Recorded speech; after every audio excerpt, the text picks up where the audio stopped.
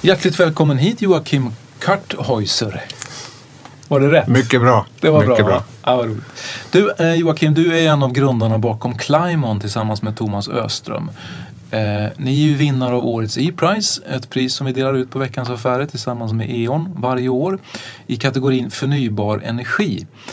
Och det känns, måste jag ändå säga, som att vi var helt rätt ute. För när jag tittar lite närmare och googlar lite kring ert bolag så hittar jag bland annat en oberoende energiexpert som säger att det här är den största uppfinningen på 100 år när det gäller el och energi. Vad är det egentligen ni har hittat på?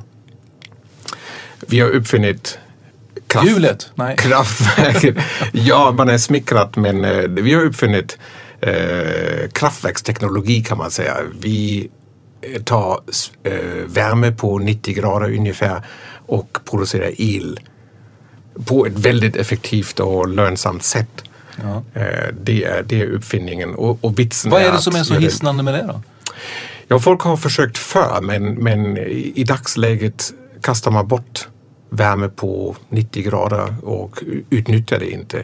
Vi har hittat ett sätt att göra det lönsamt. Vi har en av de billigaste energikällorna.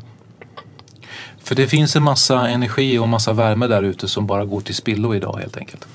Det är nästan grotesk. Alltså, du kan ju säga att all energi blir till värme slutligen. Så kan man fundera på hur mycket av den värmen som finns från förbränningsmotorer, geovärme, solvärme. Hur mycket kan man praktiskt använda? Hur mycket är adresserbar? Det är rätt så mycket. Så vi har en oanvänd resurs som är gigantisk. Hur mycket är det ungefär som vi kastar bort då i form av värme och energi? I runda slängar kan man säga 50% slänger vi bort.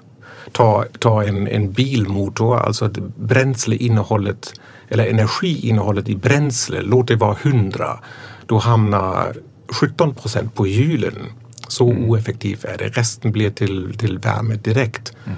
Vi jobbar med fartygsmotorer, då hamnar kanske 40% på propellern. Resten är värme, skorsten och kylvattnet. Så det är mycket. Men berätta Joachim, jag vet att det var du och din granne Thomas som gick där och funderade på att ni ville göra någonting. Ni skapade det här tillsammans. Det stämmer. Vi är grannar och har Thomas är fysiker, mycket begåvad fysiker inom reglerteknik. Han har byggt styrsystem för flygplan och liknande, gjort massa andra saker. Jag är mer fysikalisk kemist och med specialisering på förbränningsprocesser, materialkemi, även vindenergi och liknande. Så vi har pratat under flera år och försökt komma på idéer. Vi ville starta något företag tillsammans och vi har kommit på 31 olika idéer och trott att nu har vi hittat det ultimata och sen har vi går liksom mot en positiv mod och sen försöker vi såga idén vid fotknölarna och oftast lyckats med det. Jaha. Och vi har också, när vi kom på idén med Climon så har vi också försökt såga idén men vi har inte lyckats. Så den här idén bakom Climon, den gick inte att döda helt enkelt? Det gick inte att döda, den var uppenbarligen för bra. Och analyserar man det riktigt, vi hade... Alltså komma på en uppfinning, det är en ganska kaotisk process. Det är svårt att förklara för en som inte begriper, för att citera Stenmark. Det kan gå ganska kaotiskt. Ändå har man en viss disciplin och struktur. Alltså vi visste att om det finns en förnyelsebar källa för energi så är det antingen geotermi eller så är det solen. Det kommer oändligt mycket energi från solen som vi inte utnyttjar. Så vi tänkte, vi omvandlar solenergi till värme och så gör vi en process med en turbin som driver en generator. Och då slumpade det sig att jag hade jobbat med koldioxid i ett annat företag som jag startade för 10 år sedan. Och det var högt tryck och vi spånade lite och tänkte att om vi absorberar CO2 i någonting då kan vi skapa lågtryck och i värmen kan vi skapa högtryck. Och bom så har vi en maskin Resten är mycket mekanik och solid engineering, men vi hade principen. Så då tänkte vi, jaha, om det är så här enkelt, då har säkert 100 andra patenterat det. Ja, det är så enkelt, det måste finnas i läroböcker, men det fanns inte. Så gick vi patenterade det och sökte pengar hos Energimyndigheten och de hänvisar oss till KTH och ja, the rest is history. Men alltså för mig som inte kan det här så jättebra då, handlar det alltså om att det du var inne på från början, att utvinna värme som ligger under kokpunkten, då gör man det genom att man har ett väldigt lågt tryck i systemet, eller? Det är två saker. Alltså, vi har specialiserat oss på värmen på ungefär 90 grader. Och då, som du säger, vattnet är fortfarande flytande, det kokar och bubblar, men det är hyfsat billigt. Och det kommer ut från motorer. Kylvattnet kommer typiskt ut med 90 grader någonstans. Kruxet är att om du vill producera elektricitet, då vill du gärna ha en så hög temperaturskillnad som möjligt. Det finns en fransk fysiker från 1815 som har formulerat en naturlag som fortfarande gäller. Ju högre temperaturdifferensen, desto effektivare är det med elproduktion. Det är därför det är så svårt. Och det är därför det är så svårt att få lönsamhet i det hela. Så det kämpade vi med. Samtidigt är den där värmen gratis, och det har vi som fördel att inputen är gratis. Så nu har ni alltså ett system där temperaturskillnaden inte är så stor, fast ni kan ändå utvinna energi ur det? Precis. En sån process fungerar så att du har en varm sida. Förångar du en gas till exempel, och det skapar tryck. Och sen behöver du en kall sida. Du måste forsla bort energi även på den sidan. Och resten blir till el. Och vad ska man säga? Det slumpade sig att vi genom arbetet då med CO2 och alkali, alltså vi har absorberat CO2 genom alkaliskt medium, då har vi utvecklat några komponenter som är väldigt ovanliga, och det gjorde att vi fick en otroligt bra verkningsgrad. Eller med andra ord, vi har minskat förlusterna i maskin, och en del av det är att hela processen fungerar vid max 2 bar. 2 bar, det är, du har så till exempel 2 bar lufttryck i dina bildäck. Till och med i cykeldäcken är det 2 bar. Så det är hyfsat ofarligt att jobba med sådana apparater. Vilket också gör att det är billigare att framställa den typen av system och tillverka dem också. Helt rätt. Du får inte bara billigare komponenter från hyllan, alltså när jag tänker på värmeväxlare och rör i maskinen. Grejerna blir också lättare. Alltså andra kollegor i branschen, de har försökt med andra metoder, och då var de tvungna att bygga maskiner med 50 bar, och då blir allt dyrare, tyngre och oeffektivare. Men berätta lite, Joachim, för det här måste ju ha slagit ner som en bomb i energivärlden då, när ni väl presenterade er lösning. Vi har vi har försökt hålla oss under radarn under hela utvecklingstiden, därför att det är en väldigt konservativ bransch, och man kommer och påstår att nu har vi utvecklat någonting som är 2 gånger bättre. Då gör man bort sig. Det är ingen som tror på det. Så vi tänkte det är lika bra att vi stannar under radarn, vi skriver våra patent och utvecklar maskin, och sen visar vi det när det fungerar. Och seeing is believing. Alltså nu är vi kommersiella. Nu gäller det att ha pålitliga referenser. Och som jag sa, seeing is believing. Så ni gick lite och viskade där i flera år helt enkelt? Vi har hållit oss disciplinerat, och även den där filterartikeln har vi hållit tillbaka då 1 år för att inte skapa för mycket oväsen. Vi hade inte haft någon fördel av det. Nej. Men hur är gensvaret nu då, när ni är så att säga ute på banan och kan berätta och kan visa att det faktiskt fungerar? Ja, det är faktiskt enormt. Vi har haft flera ambitioner. Vi ville ha en förlustfri eller nästan förlustfri process för att producera el. Vi visste att det är ändå pris som avgör, så vi har lagt stor möda på att bygga maskin så kostnadseffektivt som möjligt. Det arbetet pågår fortfarande. Vi lever i en kommersiell värld, så hade vi turen att vi gick tidigt ute till potentiella kunder och presenterat konceptet och frågat vad behöver ni, hur stor får maskin vara, vad ska den stå, vilken färg ska den ha och hur vill ni, vad är ni beredda att betala, vilken återbetalningstid ska ni ha. Så vi har haft ganska bra förståelse på flera kundsegment sen fick vi bra kontakt med Viking Lines till exempel. De har uppmuntrat oss att utveckla fortare och de spisade en maskin och sa vi vill ha, den ska vara 2x2 meter och så vidare. Men berätta lite Joachim, för att så man får en bild av hur ser det här ut? Liksom, vad är det för typ av, var fyller det här funktion och var kan det användas och hur ser det faktiskt ut? Bra.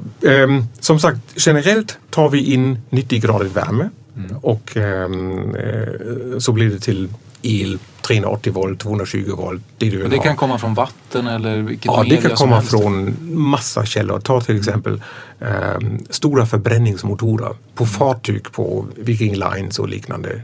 Där står gigantiskt stora förbränningsmotorer.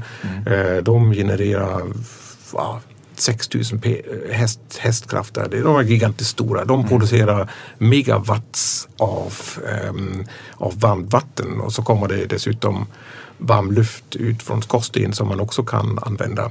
Det är bara ett exempel. Det känns litet men man kan bygga en miljardbusiness bara på det området. Annat och vad gör man då? Då kopplar man på typ en liten låda då som ni har utvecklat? Eller precis. Lådan är det är en kub. 2 meter, 2 meter, 2 meter. Och den genererar 150 kilowatt. Det är svårbegripligt med en genomsnittlig villa dra 2 kilowatt ungefär. Så man kan med en sån kub jämnt. Alltså 2 kilowatt, det är ungefär 2 dammsugare som går hela tiden. Okay. Så kan du, då har du en jämförelse. Sen över ett år så multiplicerar du det med 24 timmar gånger 365 och då blir det ungefär 20 000 kilowattimmar. Det är då en energi som en villa typiskt drar. Maskin skulle alltså producera tillräckligt med el för 75 villor ungefär, och den är 2x2x2 meter. Den står i maskinrummet och då leder man in det varma vattnet och det blir kallare under processen och så leder man det tillbaka till motorn och en kylan forslas bort till havet. Så vi utnyttjar den energin som finns. Vi gör processen mer effektiv. Men du frågade var annars hittar man värmen? Det kan vara stålindustri, cementindustri, glas, raffinaderi, kemiska processer. Överallt där du ser en skorsten, där har du spillvärme. Man kan ta andra förbränningsprocesser, kraftverk, där genereras också mycket spillvärme. Ytterligare tänk på geovärme, alltså när du borrar ett hål 2 kilometer djup i marken, där hittar du 90 grader vatten. Ungefär som bergvärme, bara 2 kilometer djupare. Bergvärme går på 100 meter, geovärme är på typiskt 2 kilometer djupt. Och det sista, vi har inte ens börjat med det, men det var grundtanken när vi kom på idén. Det är solen. Alltså det är ganska lätt att producera 90 grader vatten i en solfångare. Det finns sådana platta paneler. Teknologin kommer. Det är på frammarsch. Så man kan höja verkningsgraden då radikalt på solfångare till exempel? Man ska göra skillnad. Alltså det finns ju fotovoltaik. Det är sådana solceller som producerar el direkt. Helt underbara. De blir del av, kommer att spela jättestor roll i ett förnybart samhälle. Att generera varmt vatten, då har du liksom kopparledning i en platt panel och solstrålningen från solen gör att det vattnet blir kokande. Det finns olika varianter. Du kan ha sån parabolspegel, så kan du producera ännu högre temperaturer. Det finns massor med varianter. Vad märker ni att det finns ett störst intresse nu då? Var är potentialen störst just nu för er? Det är en bra fråga. Vi har ju börjat med den marina industrin, stora fartyg, kryssningsfartyg, och intresset där är rekord. Är verkligen fantastiskt. Inte minst sedan Richard Branson gick ut med nyheten att han kommer att bygga 3 stycken moderna kryssningsfartyg som ska vara supermiljövänliga. Virgin Voyages kommer företaget att heta. Och där kommer det stå en låda från er, eller? Ja, 18 stycken. 6 stycken per båt blir det. Och då tar vi hela värmen och vandlar om till el. Så marin blir stort, och de har anledning att göra det eftersom det är ganska energiintensivt och man utnyttjar värmen inte alls. Så de har stor anledning att titta på processen. Samtidigt är el också ganska dyr ombord på fartyg. Så det finns all anledning att göra det. Så de får fantastiskt kort återbetalningstid, och det är lönt även vid låga energipriser. Just nu går ju oljan ned, och det var vår ambition. När vi började var oljan på $100 per fat. Nu är det typ på hälften av den nivån, och ändå är vår teknologi lönsamt. Men Joachim, jag tänker om det här går vägen så kommer ju ni att bli miljardärer. Det är möjligt, ja. Jag tänker inte dagligen på det, men bara ibland. Men det finns, vad är din eller vad är drivkraft bakom att skapa Climon? Alltså drivkraften är nog att skapa något snyggt. Jag tror innerst inne är alla eller forskare eller ingenjörer, innerst inne är det någon slags likhet med konstnärer faktiskt. Man vill skapa något snyggt och superenkelt. Jag tror att nyfikenheten och viljan att förändra saker och ting, att det är en otroligt stark drivkraft. Sen förnekar jag inte, det är skitkul att få lite extra pengar på bankkontot. Hur viktigt är det att lämna en planet över då till sina barn som är i bättre skick än den man... Ja, den är kanske ännu större än det finansiella. Det är ingen mening att vara rikaste man på kyrkogården. Jag har 3 barn, och jag kunde se på dem när vi fick andra utmärkelser, till exempel Climate Solver utmärkelsen från Världsnaturfonden, att det tyckte de att det var fränt. Det var coolt. Det var stort. Det var stort. Du, hur ser planen ut nu för att erövra världen? Vi försöker jobba väldigt strukturerat. Vi har anställt en hel massa väldigt duktiga säljare, och vi går ut till de olika segment, alltså marin, stål, cement, annat. Tittar på olika länder. Vi kommer att vara ett internationellt företag, så vi kan inte vara i alla länder samtidigt. Så vi är nu 30 stycken och har mäkta med Sverige. Tyskland är vi. Jag har en språkfördel där, så vi börjar testa Tyskland. Asien, USA på geo. Vi är kunddrivna. Vi är där kunderna finns. Tack så hemskt mycket, Joachim, för att du kom hit, och nästa gång vi ses så kanske du är ett miljardbolag då. Ja, då ska jag bjuda dig på någonting gott. Tack ska du ha.